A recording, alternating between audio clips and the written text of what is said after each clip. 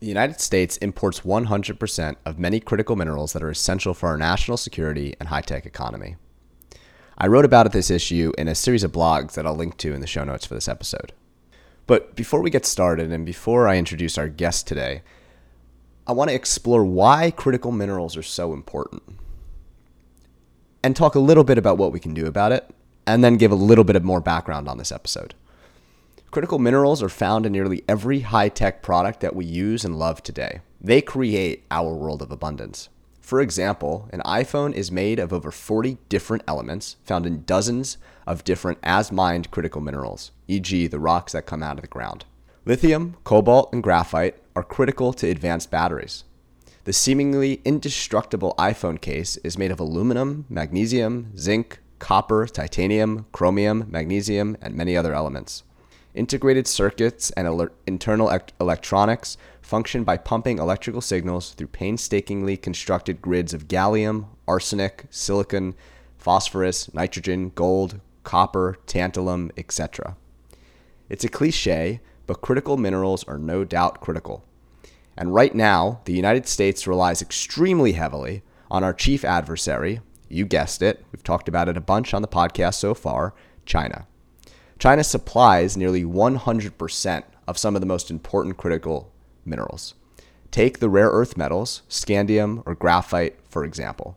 If you want to learn more about the specific import-export data, and I highly recommend taking a look at it because it is extremely informative and insightful about the state of our industry, for a given element or mineral, the United States Geological Survey releases fairly comprehensive data every year for every element. Not every element, pretty much every mineral that we use or that's on this critical minerals list. I'll link to this comprehensive database in the show notes. For a good read that dives deeper into how the United States can achieve minerals independence if we opted to, as an industrial and as an industrial society and a state, there's a great book that I recommend titled "Groundbreaking!" America's New Quest for Minerals Independence by Ned Mamula and Ann Bridges. Apologies if I butchered either of those names. One of the most fundamental shifts that we need to make in order to achieve minerals independence is opening physical mines to dig these critical minerals out of the ground domestically, taking advantage of the United States' robust minerals endowment. Mamula and Bridges talk about this United States robust minerals endowment in their book, so I highly recommend taking a read. But this all comes back to the where stuff comes from concept. Everything we know, everything we use comes from somewhere physically in the ground. And the first step to achieving a robust and secure minerals stuff chain is to actually bring the mining and the physical removal of that stuff from the ground back to the United States. Anywho, I wanted to learn more about the work being done by frontline industrialists to actually move the United States away from minerals of vulnerability and towards minerals independence. This really important concept. Again, Mamula and Bridges talk about it in their book. On this episode, because I wanted to learn more from frontline industrialists who are actually helping the United States move from minerals vulnerability towards mineral independence, I reached out and then sat down with Pinney Althaus, the CEO of USA Rare Earths. Pinney is a mining executive with decades of experience capitalizing and setting up new mining operations. USA Rare Earths is building an integrated mine-to-magnet rare earth supply chain based somewhere in the United States. Location is to be fleshed out for the individual components, as you'll hear in this episode. But USA Rare Earths owns the rights to one of the richest critical minerals deposits in West Texas. And they're building an innovative processing facility to take these minerals, these rocks that come out of the ground, and turn it into the metals that we need to go make rare earth products like magnets. And recently, in 2020, they bought the capital equipment for one of the only working rare earth magnet production lines in the United States. You'll hear more about that in the episode as well. So without further ado, I'll hand the mic back over to myself and Pinney and get the conversation rolling. Welcome back to the Next Frontier podcast, and eventually you'll hear this on another thread of mine called the Where Stuff Comes From podcast. Today I have an amazing guest. I would love to ask you, Pinney, welcome to the show. I'd love to start by asking you, as we head into 2021, it's been a crazy 2020, and honestly, it's been a pretty nutty decade. If we think back all the way back to where we were in 2010, a little bit before that, 2008, 2009. It's been a really nutty decade. So heading into 2021, heading into the second year of this promising yet somewhat frightening decade, I'd love to ask you, who are you? How do you describe yourself? And what are you most excited about heading into 2021?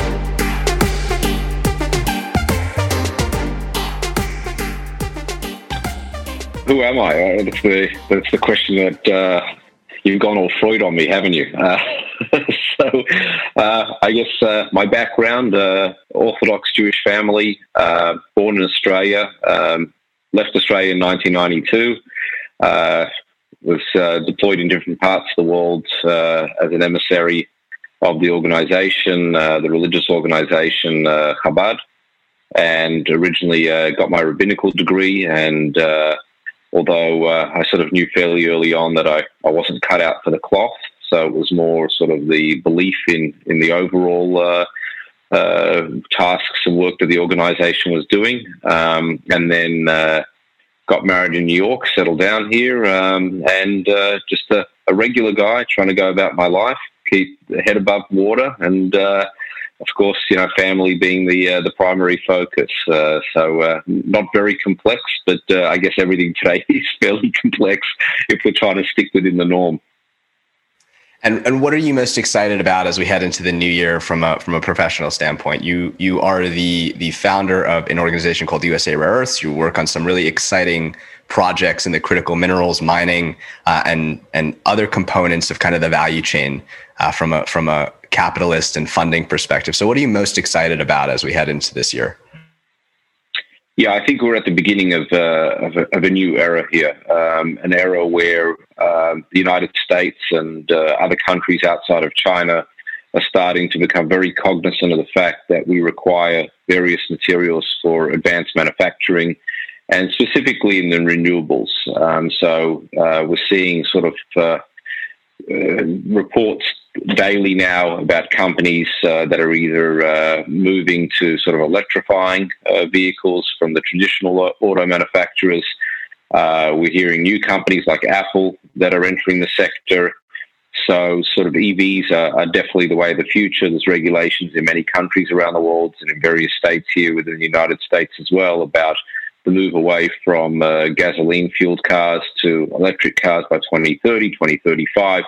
So there's no question the way the future is sort of with a focus on climate and on related issues. So whether it's electric vehicles or renewables, we need to have the raw materials to manufacture those.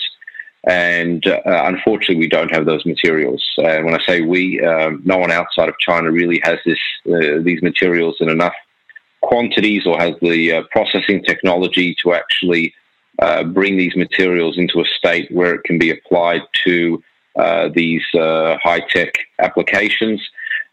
So what we need to do both in the United States and elsewhere around the world is develop a secure supply chain of rare earths, lithium, and other critical minerals needed for advanced manufacturing. And these materials are ubiquitous, whether we know it or not. And admittedly, several years ago, before I got involved in this company, I wasn't aware that the cell phone that I was holding had permanent magnets, or the laptop I was using, or the medical equipment when I went to the doctor, let alone defense applications, key defense applications, and of course, sort of EVs and renewables. And the fact of the matter is you cannot manufacture most things high tech today or advanced technology today without these. So the focus over the next decade or so is going to be very much around a secure supply chain of these materials outside of China. And you are doing some really important work in this space. To paint a picture for the audience of how I'm hoping to direct this conversation.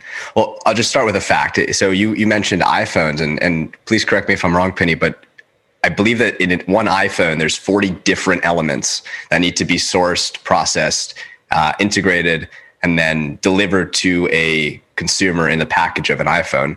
And a lot of those are some of the rare earths that you're working so hard to bring to fruition. So the way that I'm hoping that this conversation goes, just to guide the audience and focus, is first, how do we understand, and how do we as entrepreneurs, innovators, and industrialists understand and think about where our stuff comes from? How do we go about getting it out of the ground? How do we go about the funding for getting it out of the ground? How do we go about knowing where these things are located in the ground? So really understanding that value chain that you're working hard to shore up in the United States. Within that, I'd love to kind of touch on some of the geopolitical considerations that people need to think about. Then I'd love to shift more specifically into your company and what your company is doing and why your company is a great model for how the United States can start moving away from Chinese production. And then, as always, I'll dive in and try to understand a little bit more about you and your background.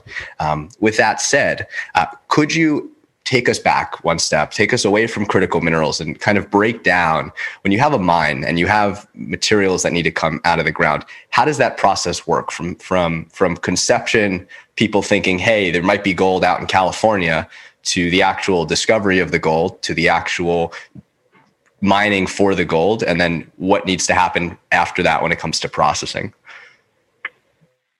Yeah, I mean, in a very general way, mining of any materials works through the same function of somebody having the courage, if you will, to go into a place that has some indication that there are minerals there without necessarily knowing what the quantities are, what the grades are, whether it's economically viable, and having to put a lot of very speculative and high risk money into the initial phases of doing geophysical work and various other work around geology, sort of to test it, sampling, etc.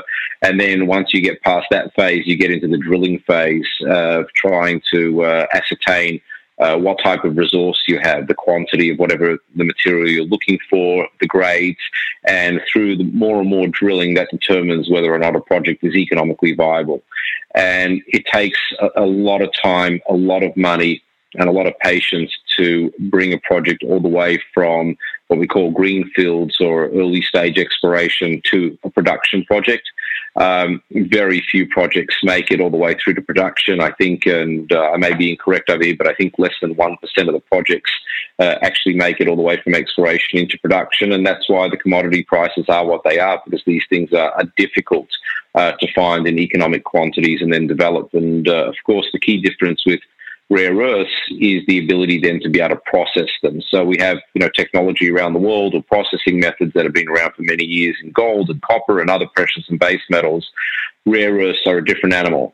And, some of the background, which I'm happy to go into with rare earths in particular, the United States used to be the key producer of rare earth elements, and also the key sort of country for processing rare earths. And then around 30 years ago, China, understanding very well and very much ahead of the curve that rare earth elements are going to be used for advanced manufacturing, came to the United States, acquired the processing technology, moved the personnel and the technology to China.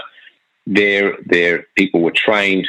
They became the processing experts around the world, and that enabled them to develop their mines as well, and then to develop the processing along with those mines. And the premier of China at the time, Deng Xiaoping, made a statement in 1992. He said the Middle East has oil, China has rare earths. And I wonder how many people around the world understood what he was saying. And essentially what he was saying is that rare earth minerals are going to be the oil of the future, if you will, and even greater than the oil of the future, because oil powers various things, whereas rare earth elements are actually key components in being able to manufacture things.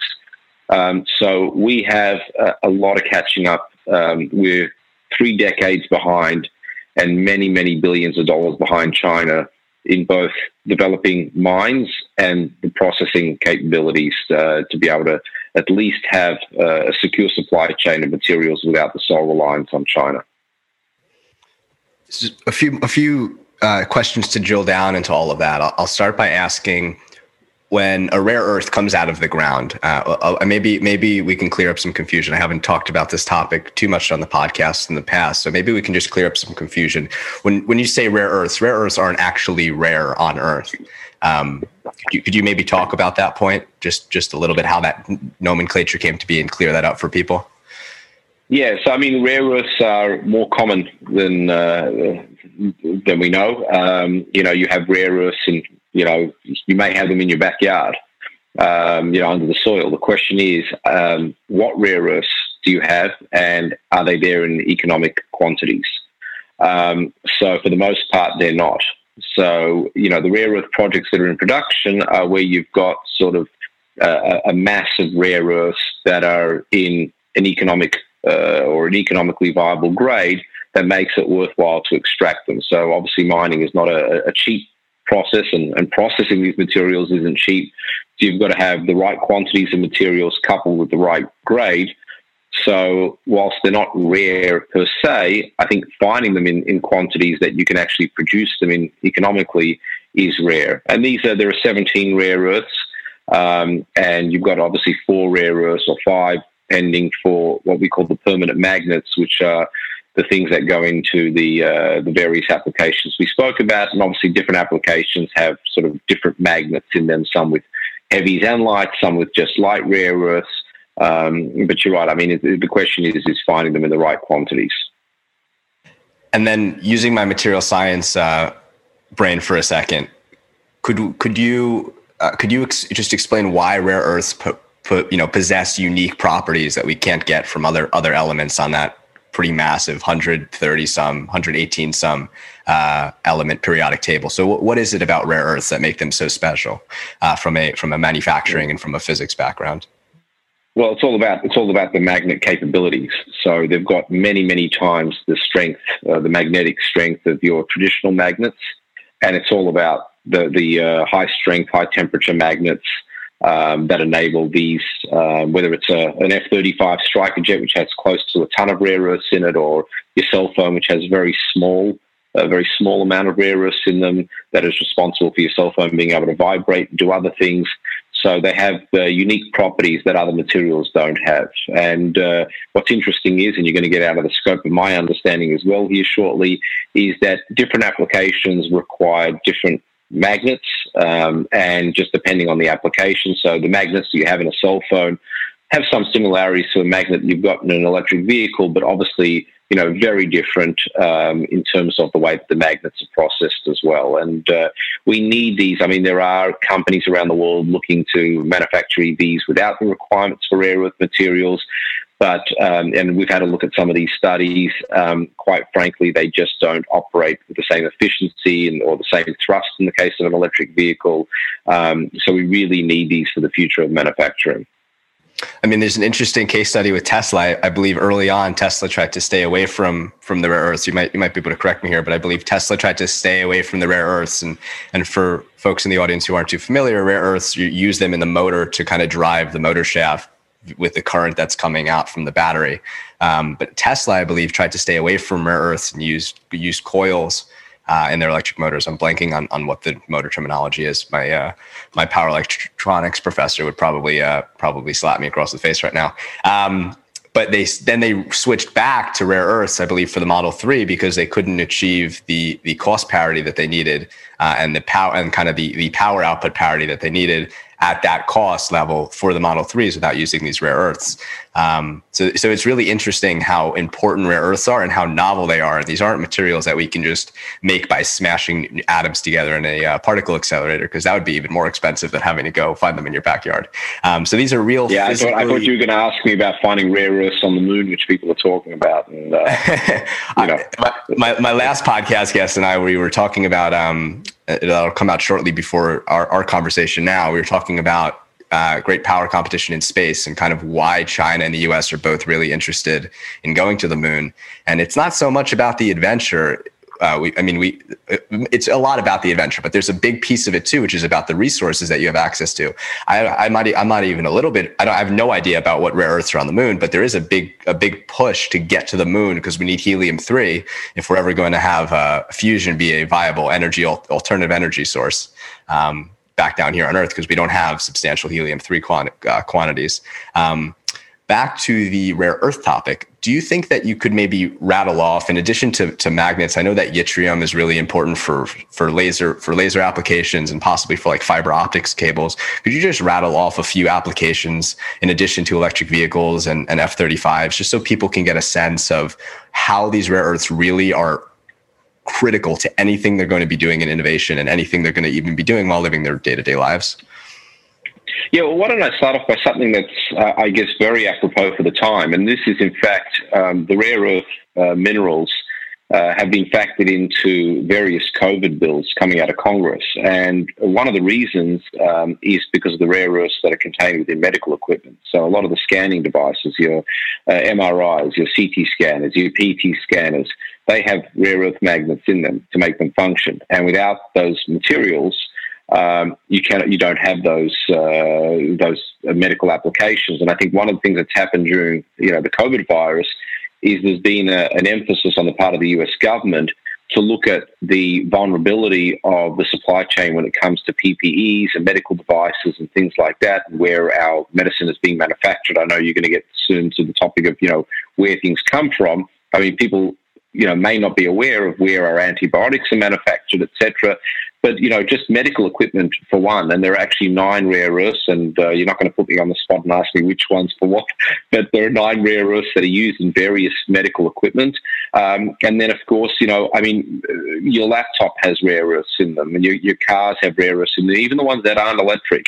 All the way, they've got rare earths contained within them. So, I've seen a figure, and I'm not sure how accurate it is, but close to 50% of imports into the United States contain rare earth elements in them. So it's ubiquitous. If you've got a speaker in front of you, it probably has some rare earth element in them. And of course, if you look at military applications, most of the advanced military applications have rare earth components in them. I mean, even down to the communication devices. So it's not about a Tomahawk cruise missile or an F-35 Striker jet. It's literally, we've got rare earth surrounding us.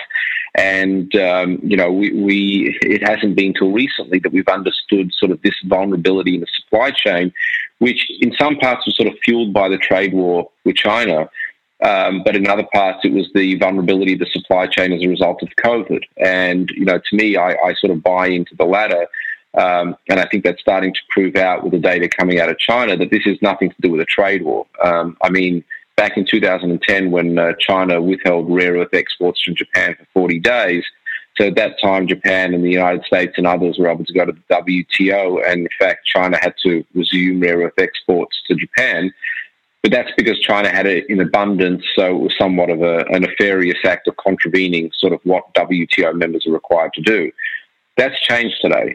China had become a net importer of rare earths as of 2018, and as part of Made in China 2025 and the Belt and Road Initiative, they plan to maintain a stranglehold on rare earths and critical minerals because that's the backbone of manufacturing, and they intend to stay as the sort of global superpower, if you will, of manufacturing and exporting finished goods. So, I think it's time that we become very cognizant of where these materials are coming from and what their uses are, because it's ubiquitous.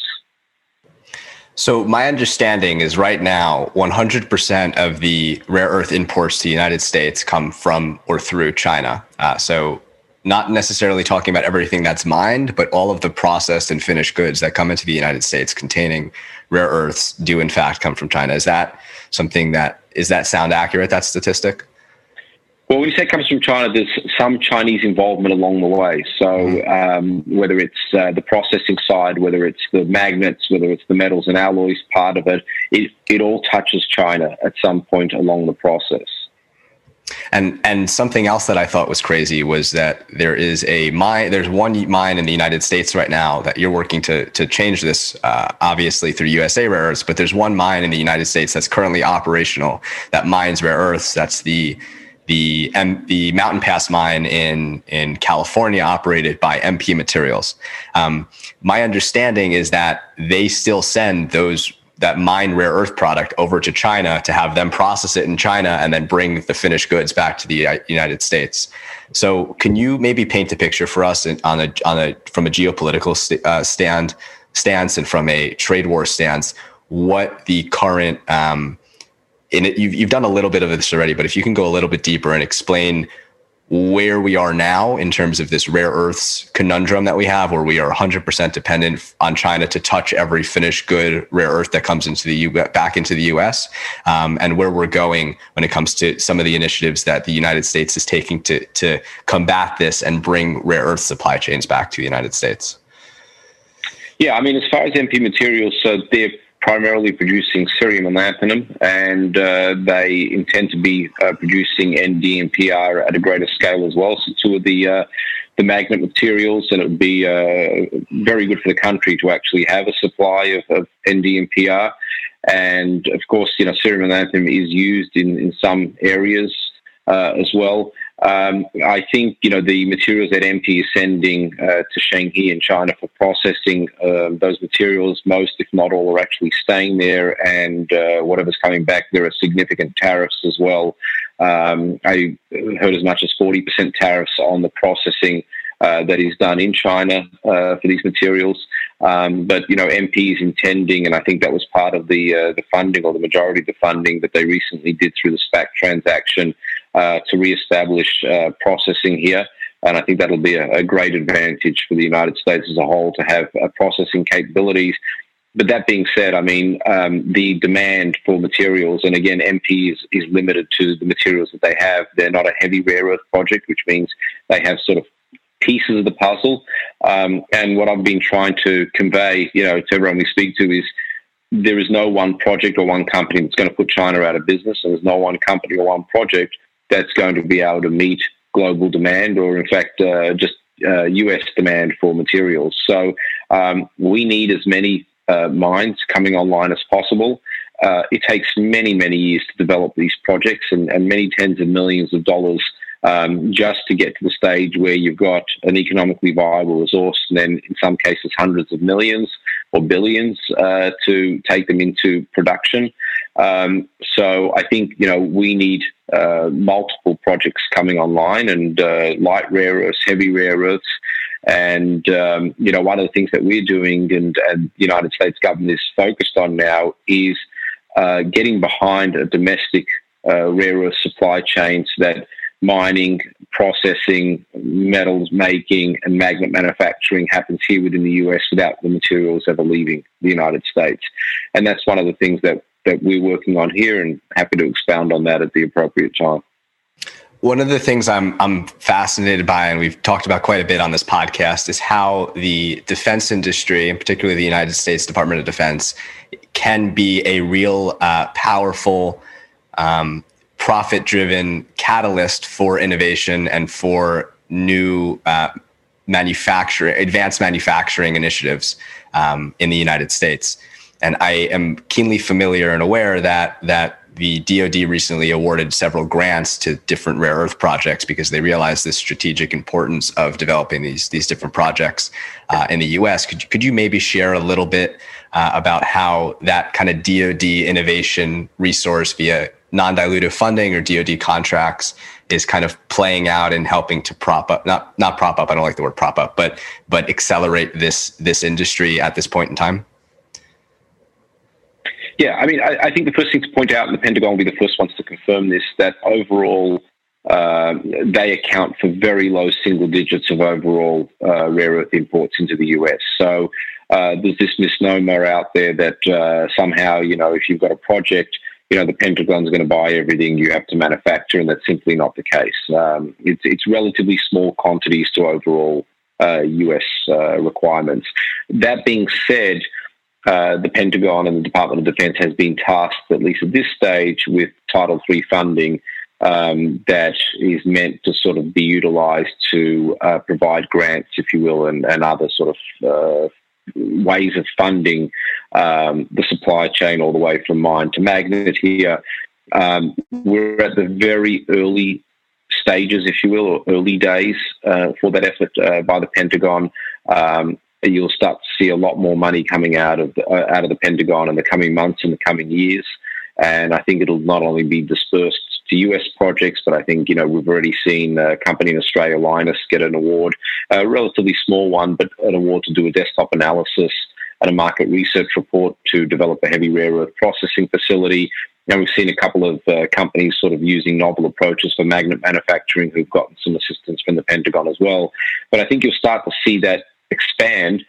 And what we're starting to see is it's gone beyond the Pentagon as well. So the Department of Energy has various programs as well for the development of a supply chain because, of course, the materials touch, electric vehicles and green applications that would sort of fall more under the purview of the Department of Energy.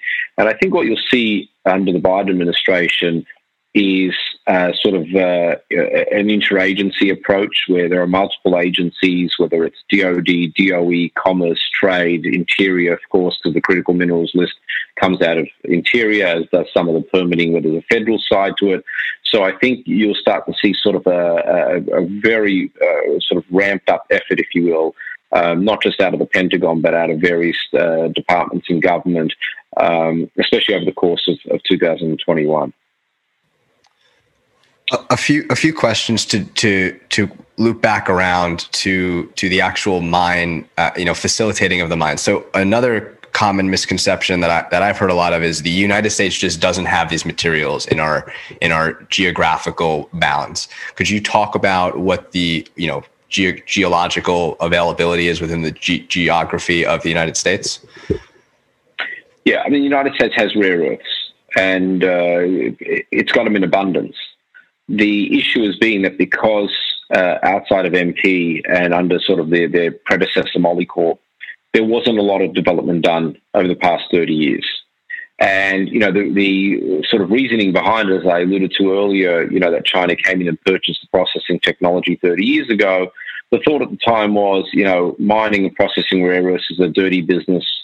Let China do it. We'll buy the materials from China on the cheap. And that was a very naive and short-sighted approach. And the bottom line is that there are a number of rare earth projects in the US, in Canada, Australia, and elsewhere. But in the US, there are some projects, some which may prove out to be economically viable, others which may not. But what's happened here is that, and I'm starting to hear this as well from people that we talk to, there's an enthusiasm to invest in a domestic rare earth sector. So when companies are coming online and they've got good results and you've got a choice between sort of an investment in one thing and now an investment in a rare earth project, the rare earth projects as they did, in 2010, which was sort of the last time the rare earths had this exciting period, although not the same set of circumstances today, but you're starting to see investors very much look for exposure to investments in the rare earth sector. We've seen that with the success of the MP SPAC transaction that happened recently. So we do have some resources here. We definitely don't have sufficient resources. If you look at the comparison to Australia, which have a number of projects that are, in the case of Lynas, in production and still continuing to develop and expand. But in the case of companies like Northern Minerals, Arafura, you've got a number of projects there that are being developed. Australians generally have a better understanding of mining and sort of ahead of the curve when it comes to mining and developing projects. But we've got to sort of take a cue from that. And I get sent materials very frequently from people around the US where testing was done for rare earth minerals back in the 50s, 60s, 70s, and they're sending me the data that they have from them and, looking for assistance with potentially developing these projects. It's too many to go through with the folks that we've got, but some of them may turn out into standout projects, but it's going to take dollars to go into it. Now, that being said, you're asking about the Pentagon's function and the US government as a whole, the function in terms of, funding these things. I don't think anyone would be suggesting that you take projects that are not economically viable. We're not quite at wartime yet, right? You see, taking projects that you would operate at a significant loss, and somehow the government or the Pentagon is going to, write out a check to stand these projects up. In fact, when the Pentagon look at these things, they're looking at these projects to be at the feasibility study stage, where the economics of the project have already been established, and now you're looking for some impetus, if you will, from the government. But actually, in some respects, the funding from the Pentagon and from the government is one thing. I think what's extremely important are the various bills and legislation that have started to come out of Congress, and some which have been proposed. So you've got the NDAA, and you've got other bills that have come out recently. You've got the Critical Minerals Caucus in the House. You've got the Bipartisan Rare Act. And what those bills do is not only sort of provide investors with confidence and with an incentive to invest in US-based rare earth companies, but they also provide sort of, I would say, protections against China potentially manipulating the market. So in the case of the Rare Act, you're talking about significant tax incentives for companies, all the way from mine through to magnet. And that's not a case of, the US government writing out a check to get a project up and running, but rather assisting with the bottom line and providing some downside protection in the event that there is a fluctuation in rare earth prices. And I guess one of the questions, we've been asked frequently is, well, what happens if China dumps rare earth materials on the market and floods the market? Well, that's not going to happen because China are actually running around looking for additional supplies of these materials. So I don't think we have a question about that. But we are trying to counter sort of the subsidy system that China works off, where the CCP is subsidizing the bank subsidizing the mine subsidizing the processing facility, to make it more of a level playing field. So I think the legislation and the various bills that have either come out or being introduced or being contemplated are extremely important. And very glad to see it's a bipartisan issue. And in fact, one of the ways that we've been sort of able to appeal to people on both sides of the aisle is, exactly what you're going to be heading into shortly here on the podcast, which is, where are these materials coming from? And sort of, we'll get to that shortly. But I think the education process that members of Congress have gone through in the past year and a half or so has been an eye-opener for them. I mean, we speak to many members of Congress, some of which, didn't have a lot of clue, as did I, 2 years ago, what these materials are, where they come from, and now understand this is absolutely critical to the future of this country from a national security and an economic standpoint.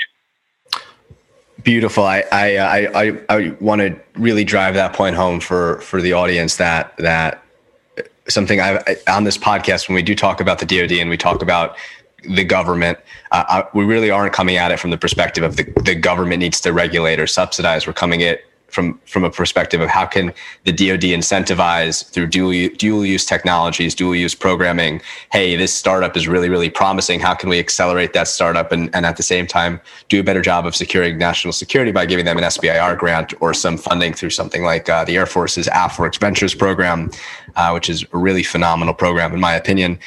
So it's awesome to hear that kind of deregulatory and incentivizing mindset is really coming to this rare earth problem and to this rare earths conundrum and helping to answer that question of where does our stuff come from. With in 10 years from now, hopefully it comes from America, because we need to have our national security and our economic security secured.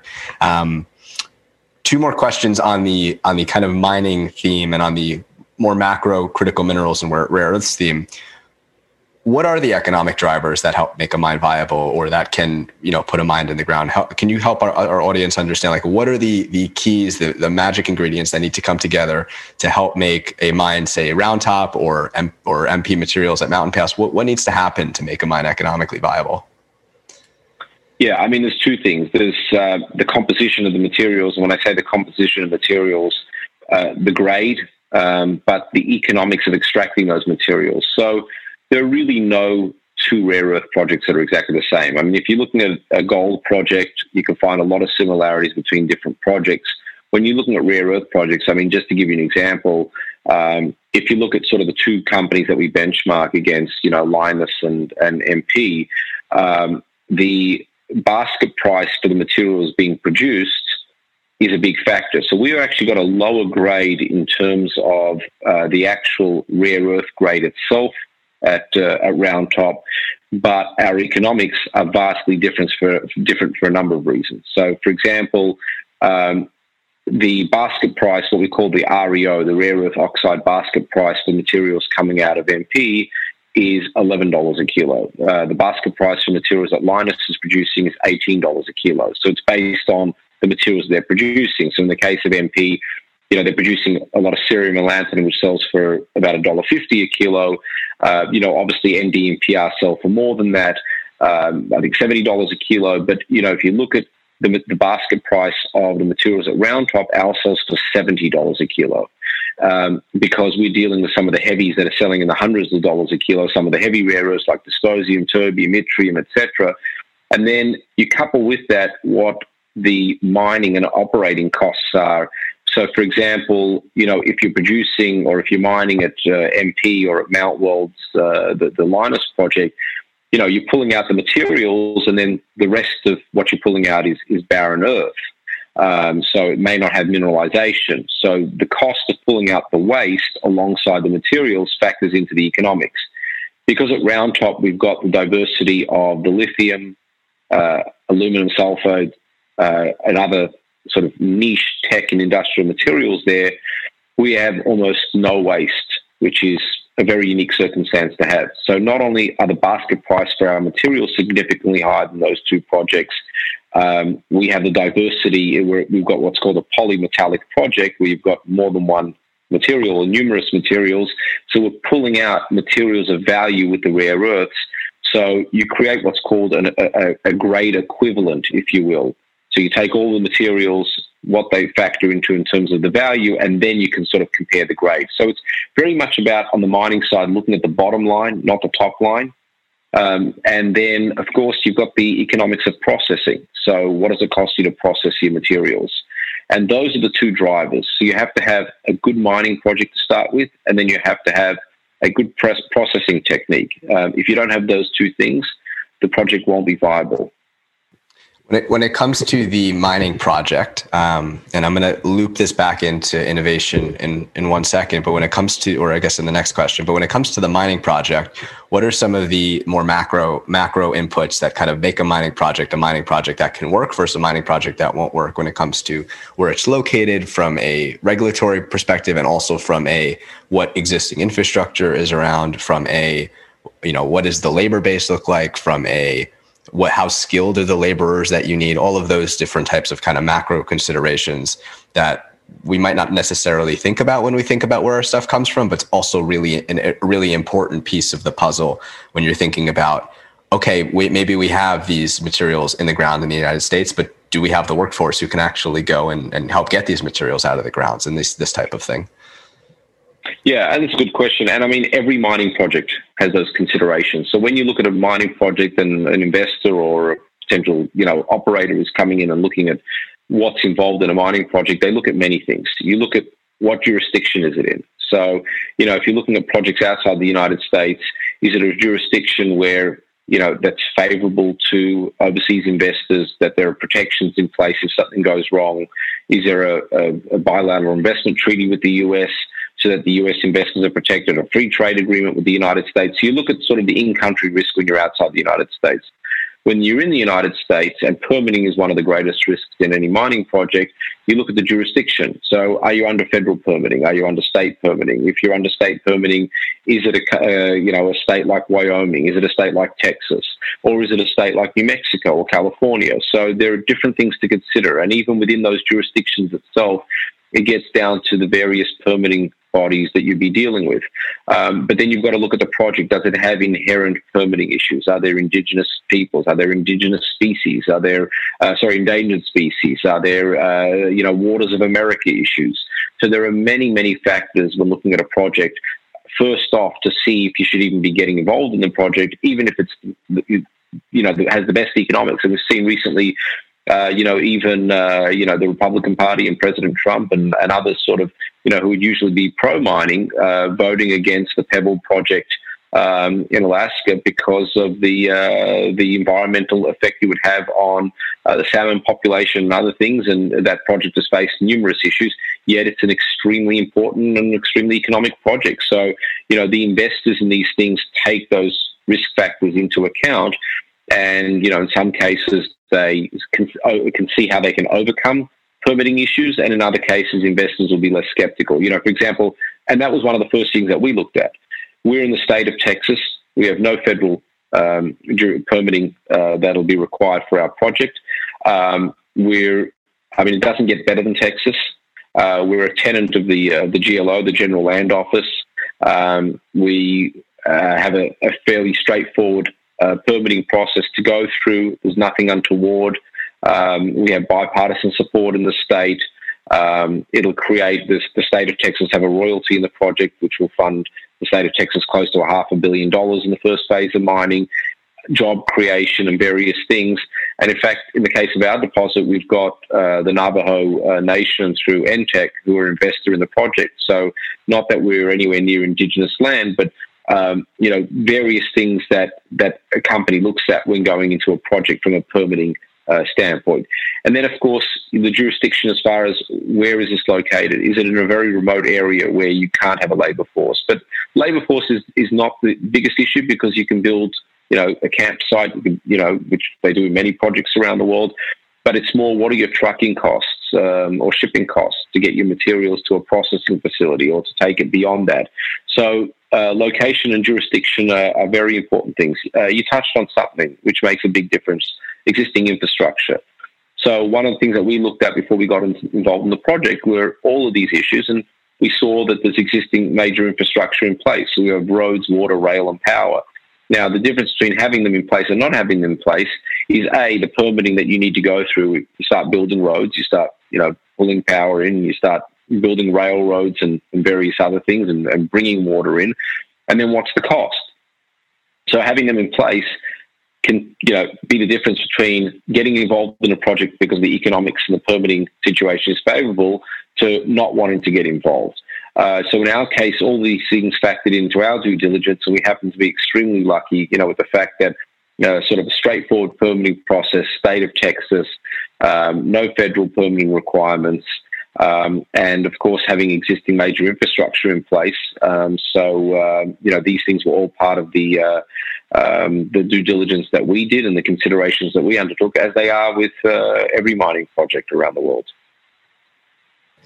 When you think about what the future, and this is looping it back into this innovation resource thesis, when you think about the future of what a mining project and the economics, again, these macro drivers of a mining project look like, I've been struck by how a lot of the technologies we're seeing come onto the scene have been creating new capabilities and new opportunities and making things that were not previously economic. For example, with the last guest I had on the podcast, we were talking pretty extensively about space technologies, particularly when it comes to GPS and it comes to communications.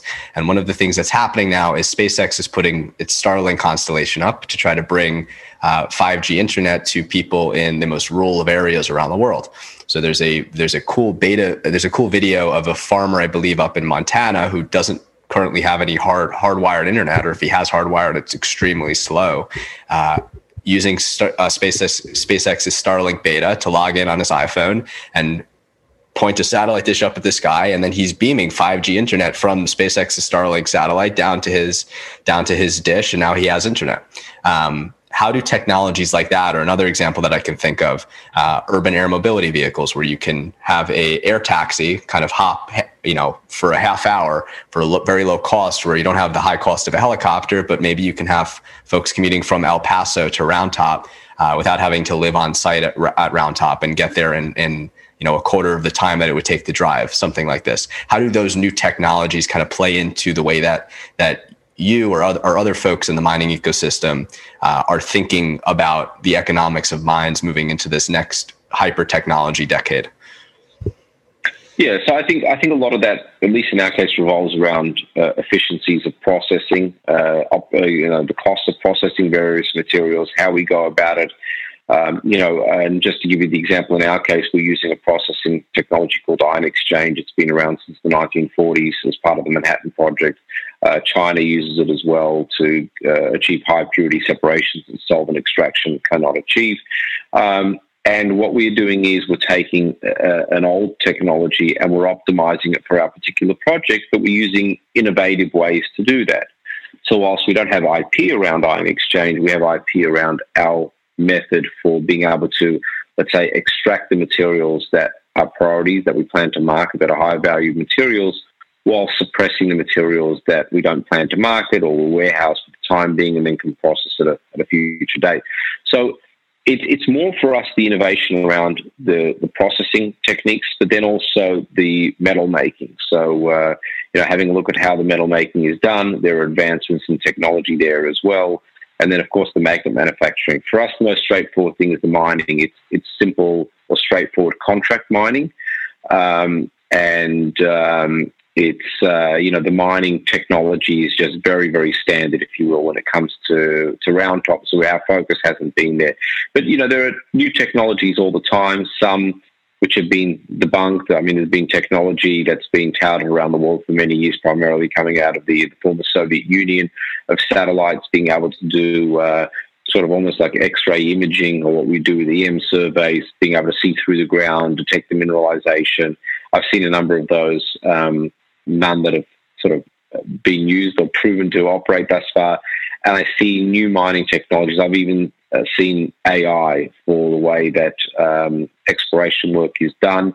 I haven't used them myself. I'm somewhat familiar with some of the offerings, but again, for us, it's very much processing focused at the present time, with the rest being somewhat straightforward.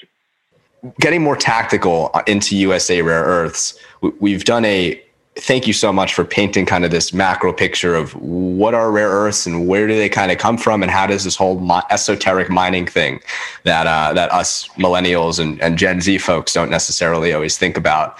We kind of just have an iPhone. It's like, okay, I have an iPhone. I'm just going to go to the store. It broke. I'm going to go buy another one. We don't really think about what the iPhone actually is and where it comes from. And I think this previous part of the conversation did a really cool job of exploring that. Now I'd like to get more tactical on one particular mine that USA Rare Earths is planning to operate at Round Top. So could you tell us at a high level, what is USA Rare Earths? What is your mission?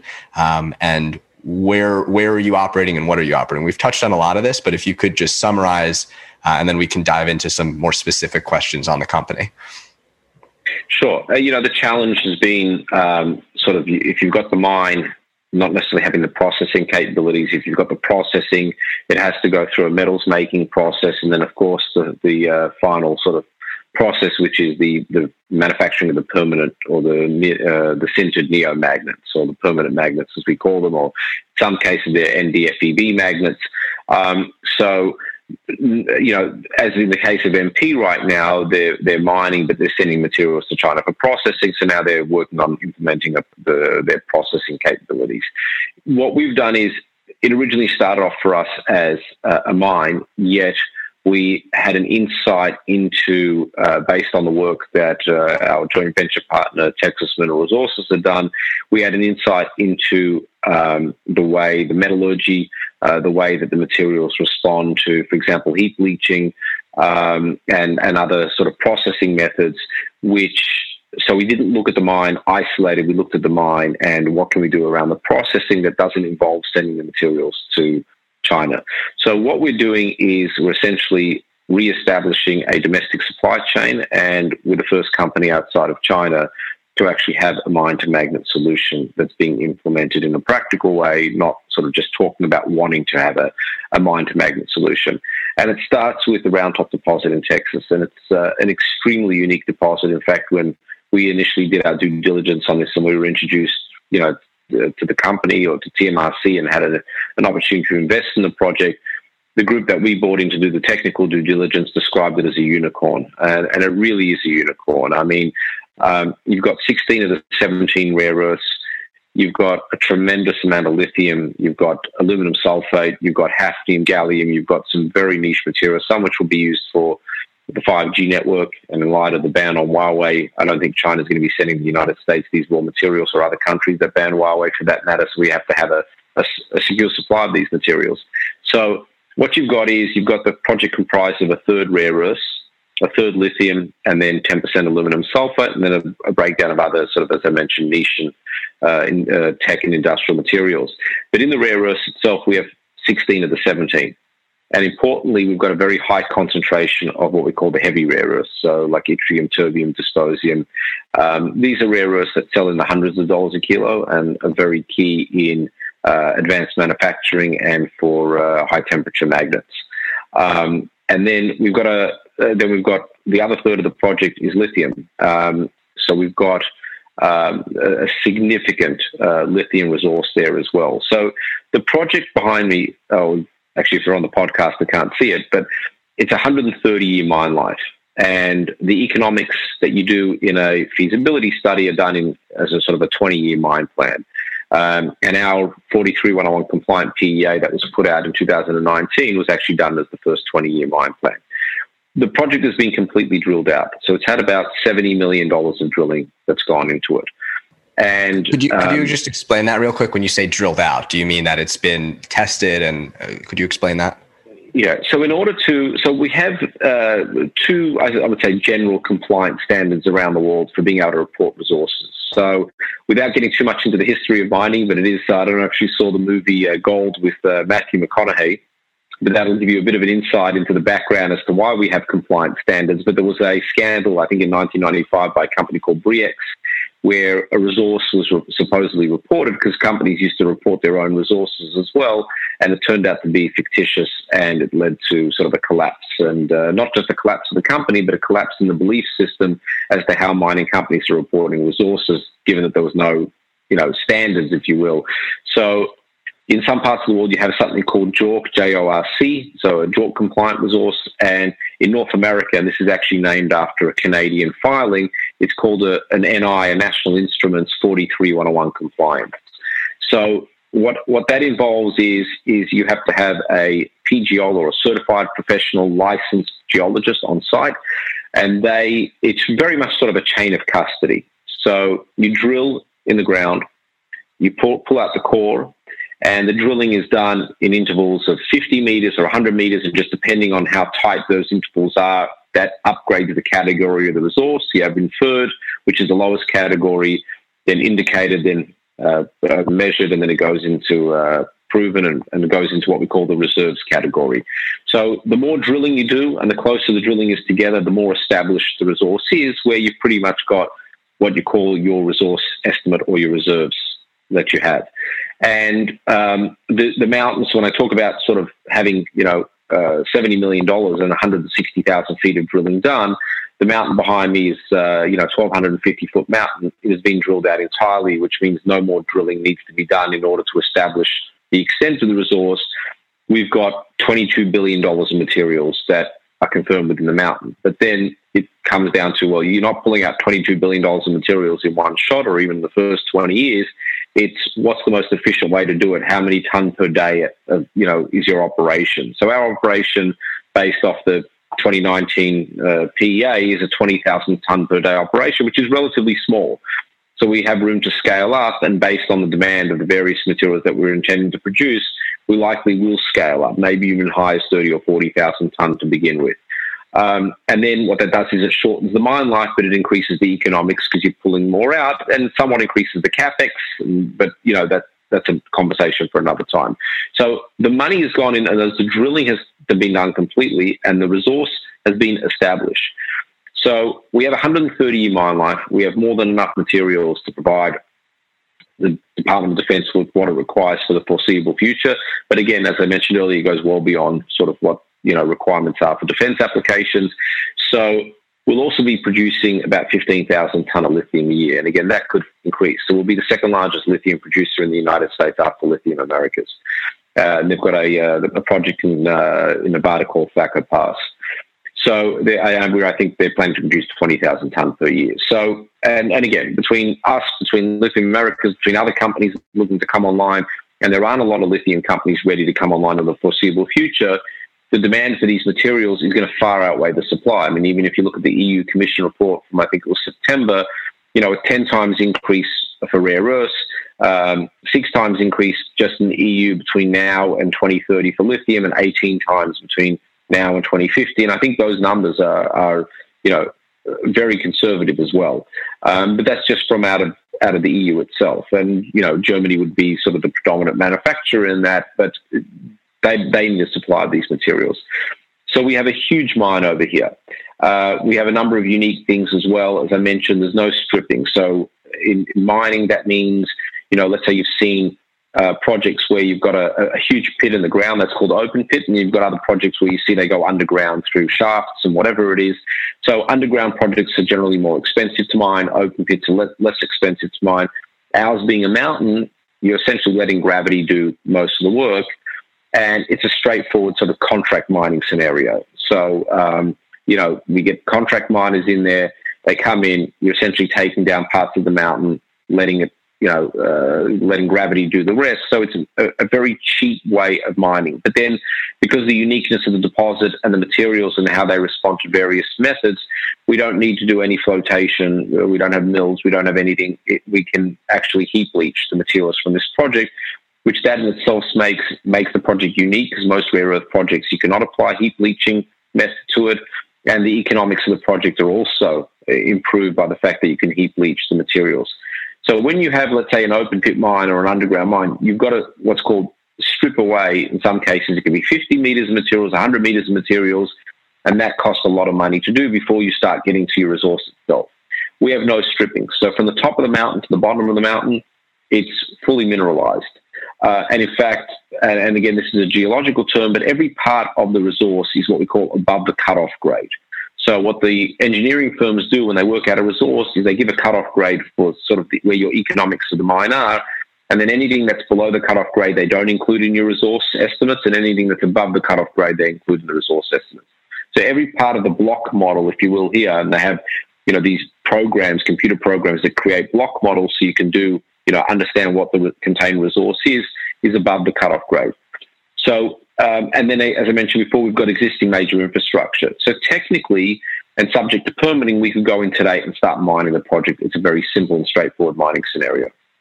That being said, once we put out the updated PA in August of 2019, our attention turned to processing. Now, through our predecessor or joint venture partner, TMRC, work was done both for the Department of Defense and the Department of Energy, demonstrating that we can utilize continuous ion exchange or ion exchange technology to get high purity separation of rare earths. So in the case of the DoD, there were 3 rare earths, and we demonstrated the ability to do high purity separation. And those materials came from Round Top. In the case of the DOE, what was very interesting is they asked us to demonstrate the flexibility of ion exchange, and we'll talk a little bit about ion exchange technology and the advantages over solvent extraction. But we took coal waste from Pennsylvania, and we're able to achieve high purity separation from coal waste in Pennsylvania because. So you were able to get rare earths from coal. Yes, from coal. So there are opportunities for states like Pennsylvania and Virginia to take already mined coal and to turn it into something that can actually be turned into, for green and clean energy applications, which is ironic. It's a good irony to have. So ion exchange allows the flexibility to take feedstock, not just from other projects, rare earth projects, but also from secondary sources like coal waste. Solvent extraction does not allow you to do that. It's a bespoke solution tailored to a particular ore body. And there are many advantages. Solvent extraction involves, putting hundreds of what we call mixer settlers. It's got a big carbon footprint. It's a bulky way of doing things. You can't achieve high purity separation.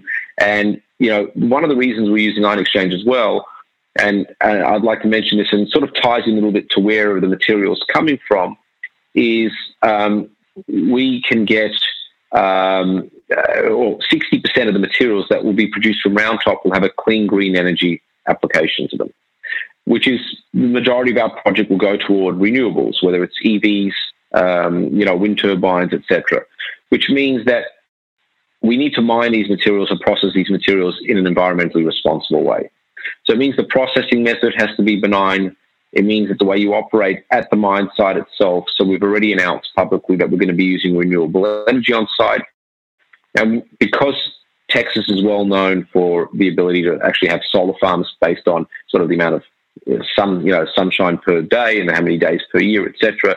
We have 55,000 acres, and we've been already approached by companies both within the US and overseas for them to deploy a solar farm at site. So this is very much going to be a very clean, green mining process, and that's the way it should be. And the reason I bring that up is because one of the messages that's resonated, in particular with the Democrats in Congress, and while we've seen sort of this bipartisan support, and again, this isn't a question of pointing the finger at anyone. It's a question of people, including myself, not being cognizant of these things, is you drive an electric vehicle around the streets of the United States that's been sourced with materials that have come from China, which even by China's own admission, it's caused significant environmental devastation, not just to the surrounding areas around the mines and processing facilities, but also to the population, where people have become very sick. So to put those materials, forget about a cell phone, to put them into a renewable or a clean application like an EV or a wind turbine, I mean, it's nothing short of a hypocrisy. So we have to find ways to mine these things responsibly. Now, China has made, saying that they're going to go about it doing it this way. Well, for us, it'll actually be good if they go about doing it this way, because what it'll do is it'll make the price of rare earth materials more expensive as well. Because the reason China sets the price, and the prices have been increasing, fairly rapidly over the past year or so. But if they turn to sort of strict environmental standards that we're accustomed to in the West, the cost of mining and producing those materials will go up even higher. So, from a commercial standpoint, we'd love that to happen. From an idealistic standpoint, we'd love that to happen. But you've seen companies like Apple, talk about being carbon neutral by 2030. You've seen other companies talk about not sourcing cobalt from the Congo because of the issues there. So companies have become cognizant of the fact that, where these materials come from makes a difference. And members of Congress have as well. So this is going to be a very clean green project, held up to the highest rigors in terms of environmental standards, not just based on what the domestic or the local regulatory bodies require, but also going beyond that, like using renewable energy on site and potentially having solar farms and things like that. So what we did is, in terms of the processing, we knew our processing method is suitable for the materials at Round Top. It makes the economics better as well. And we can also create or sort of take the oxides, if you will, and not just create a blend of multiple oxides that then have to go on for further processing, but we can actually break down and fractionalize the oxides into the individual materials. So you have a dysprosium oxide, an yttrium oxide, a terbium oxide, and so on. So, based on the work that had been done and our confidence in our ability to get this done, and, our first hire in the company was actually Mike Vasey, who was the CTO of Lynas. So outside of India and China, the only person to have actually successfully built a processing facility, which Lynas has in Malaysia.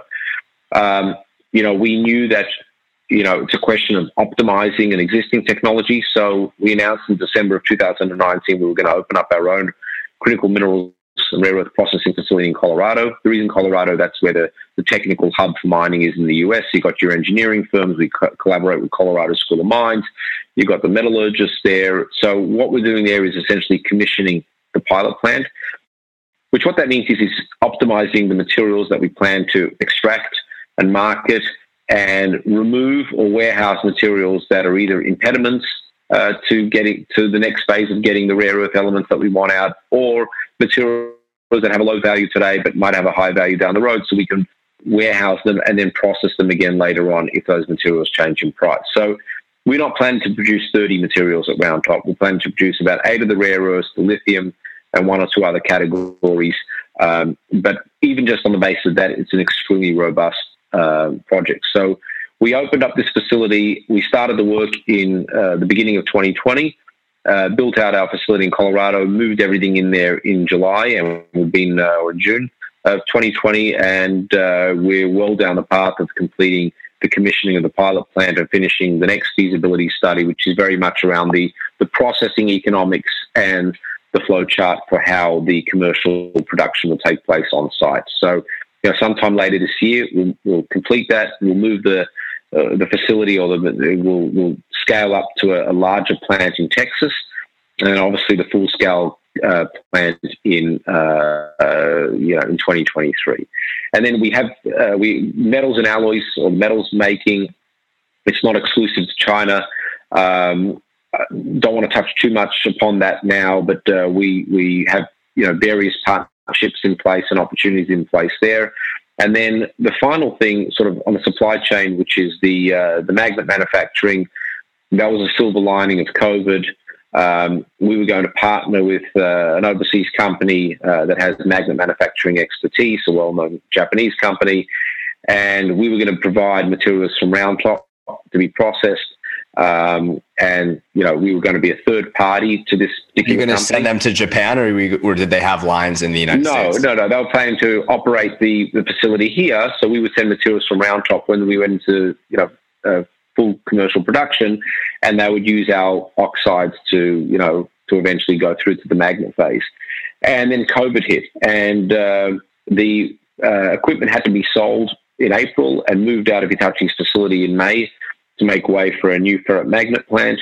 So these overseas companies couldn't make it into the US to inspect the equipment, meet with the team. To make a very long story short, we sort of took the bold decision of acquiring the plant ourselves. So it's the only neo-magnet plant or permanent magnet plant in the United States. We'll be able to produce in excess of 2,000 tonne a year, which is about 20% of overall neo-magnet imports. It will generate revenues of 150 million plus in its first year. And just from 2 customers that we're aware of, they're looking for 10 times what our capacity will be on that plant. So you can imagine what the rush sort of towards getting non-Chinese magnets is going to be here in the United States, let alone Europe and the EV manufacturers there and elsewhere. So we're going to make a decision in the first quarter as to where we move this plant. It's currently in North Carolina. We have a couple of states in mind that we think are appropriate, and it'll take about 9 to 11 months to recommission it, and then we'll get straight back into the manufacturing. And in the interim, we'll use e-waste, so recycled materials. We've already announced a partnership with a Canadian company called Geomega, who just earlier this week announced success of their pilot program there. And then once Round Top goes into production, we'll be able to actually take materials from Round Top and put it through the magnet facility. And we'll potentially be looking at expanding to a second or third magnet facility based on demand and obviously at the appropriate time. Awesome. So we're coming close to the end of our conversation, and there are a few things I wanted to drill down on within that. Amazing. You made my job so easy. You just covered all of the questions I had about USA Rare Earths in that in your as we say Devar Torah. So thank you very much for that great synopsis. When it came to so this is a question that I had, but you did a phenomenal job of answering. When it came to the decision to procure the Hitachi magnet facility, I was really curious about how you decided to build versus buy that. But I guess opportunity is the answer. I guess opportunity striking thanks to COVID is the answer. How do your prospects look for scaling that equipment up? So was that equipment made in Japan? Was that made in the United States? Where does that actual magnet production equipment come from? And do you have the ability to go buy more of it if you need to at some point in the future? Yeah, I don't want to get into too much detail because some of it is proprietary, but the equipment which Hitachi disclosed, I think they spent about $26 million on this equipment. It was put together by a particular firm. Some of the things were custom made, others were from OEMs. We have everything that it takes to put it back together, and would actually be using the same team that put it together for Hitachi. And then the question about scaling up is, to some extent it can be modular. But our first priority is getting this plant up and running and getting to the 2,000 or 2,500 tonne per year capacity. And then we'll look at expanding beyond that. But we've got the right team, the right personnel, some of the foremost magnet manufacturing experts in the world, including some formerly of Hitachi as well. So the reason I asked that question, and just to give the audience an idea, is it's not only where the stuff comes from, but it's where does the stuff that makes the stuff come from that is really important when you're thinking about, hey, where does my iPhone actually come from? And I know I'm saying where does stuff come from a lot. Yeah, it's not from China. So interestingly, and I'm not sort of telling any tales out of school here, it has been documented that Hitachi, came to the US in 2011. They operated this equipment between 2011 and 2015. It appears to many that the intention to come to the US before the EV boom was for Japan to form a domestic US company in order to go after China and others who were infringing on their IP. They were successful in that, and once they were successful in that, they sort of shut down and moved to a licensing, more of a licensing model for magnet manufacturing. But in fact, the purpose of coming to the United States was actually to protect their IP and to sue China for infringement. So to kind of round out this portion of the conversation, in the audience, there's very likely folks who are either starting new businesses, acquiring new businesses, operating OEMs right now. For these types of people who right now they're very dependent on rare earths in their end products or in their finished goods, or even if they're not dependent on end products for their finished goods, but they're using NVIDIA GPUs that they're using to run their machine learning algorithms. how can these folks start to think differently about rare earth supply chains? And are there opportunities for some of them to actually come and source from USA Rare Earths and, bring, say, 10, 20, 30%, whatever it might be, of their supply of rare earths back to the United States? What are some of those opportunities, and what are some ways that people can start to frame that and think about that? Yeah, I think that's a very tough one because, when you look at, let's say, who the end users would be, if you want to look at, forget about the government agencies, if you just look at defense contractors, EV manufacturers, I mean, the quantities that they would be sort of procuring in off-take agreements or supply agreements would be fairly significant. As I mentioned, I mean, as big as our project sounds, I mean, you could have one customer that could essentially lock up the supply agreement for all of the lithium, or, several, let's call it, government agencies that would want to take, much of the rare earths that we plan to produce. So I'm not sure if the individual, if you will, is in a position to enter into a supply agreement with a mining project. They would have to get it sort of further down the chain, if you will. But I think, I think this is sort of an effort by the population as a whole to understand the vulnerability that we have of not being able to just walk into a store at some point in time in 2 or 3 years and build anything en masse. And, there was a report that I saw from a think tank in Washington, which goes back to 2014. And 2014 is eons ago when you talk about what's happened with advanced manufacturing and the critical mineral supply chain and the EVs. But, the numbers that they had in there about what a domestic supply chain would mean to the economy, I mean, you have to keep in mind, if you've got a vehicle that sells for $50,000, it may have $1,000 or $2,000 worth of magnets in it, but you cannot manufacture the $50,000 vehicle without it.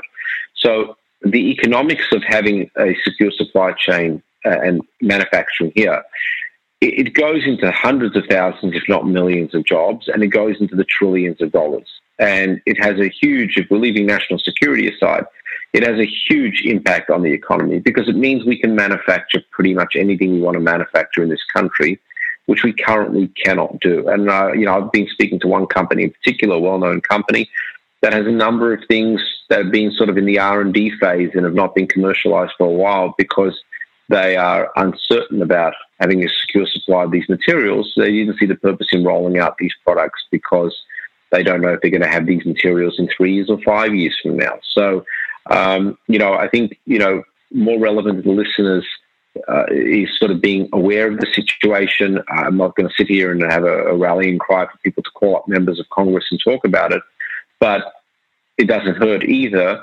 But I think it's something that needs to be treated with the utmost urgency. I mean, if you think about the ability of not being able to manufacture anything unless it comes from China, it's very alarming. And this isn't about China. This isn't about anything nefarious that China is doing. This is very simply, China have well within their rights to want to be the dominant global leader in terms of manufacturing and the export of finished goods. No one can stop them from doing that, and they're going to do what's in their best interest. And the question is why are we not doing what's in our best interest and doing it better as well? I think that is a wonderful place to wrap up this portion of the conversation. Penny, I was hoping to dive into more of your background and how you came to do some of this work, but it looks like we are at the tail end of our time for a conversation. So maybe we can do a part 2 of something like that, but we can talk about that offline. To wrap up, I'd love to ask, how can people engage with you, get in touch with you, follow your work, and do you have any calls to action for the audience? Yeah, I mean, we put out some press releases regularly, when it's appropriate. We're a private company, so somewhat different disclosure requirements to other companies, and we're not looking to push a share price up right now. So it's more about, really focusing on the fundamentals of developing the project, but putting out announcements that are pertinent and relevant and things that need to be publicized. We are making plans to take the company public at some point in time in the near future. And we'll obviously make relevant announcements when it comes to that. But I think really it's, I've been asked to sort of write some pieces on this and been interviewed lately, and I think my message is fairly consistent, as are others in the industry. I'm not the only one with knowledge, far from it. But I think the awareness around this is the most important thing, and I think the momentum of being able to get Washington behind it, and even more important, I said, than the grants, is the legislation that will come out of Washington to ensure that we do have a secure supply chain of these materials. So, I'm always contactable. My email address is on the press releases that we put out. I can't answer all the emails quickly, but try to answer as many as possible. We're doing two things. We're trying to create an industry, but also trying to educate people about an industry, because we see this as a responsibility. And that's one of the reasons why, we're collaborating with companies in Australia like Arafura, companies in Canada like Search Minerals. I've been asked by not just investors, but people outside the company, like, why are you helping competitors? And I've responded, they're not competitors. They can come online tomorrow, and there's just room for another 5 or 10 projects to come online, which isn't going to happen in the near term in any case. I think the United States and let's call it allied countries, certainly NTIB countries, the European Union and others, Japan, Korea, India, we need to collaborate because we need to get these projects online as quickly as possible, and do so, in an efficient way and a responsible way. Awesome. I would also implore people to follow you on LinkedIn, because your LinkedIn is chock full of bleeding edge industry information about the developments from USA Rare Earths and other things happening in the rare earth industry. You post super frequently, and it's helped me learn a lot of what I know now about the space. So thank you for that. And also thank you so much for coming on the show. We really enjoyed having you, and I'm sure that this was super informative to the audience. So thanks so much, Penny. No, thank you, Matt. Appreciate it. It's people like you that'll get the word out. Thank you for tuning in to this episode of the Next Frontier podcast. If you like this content, please head over to nextfrontier.org/subscribe. That's nextfrontier.org/subscribe. We have out of this world content coming your way over the next few months. Hope that you enjoy, and stay tuned.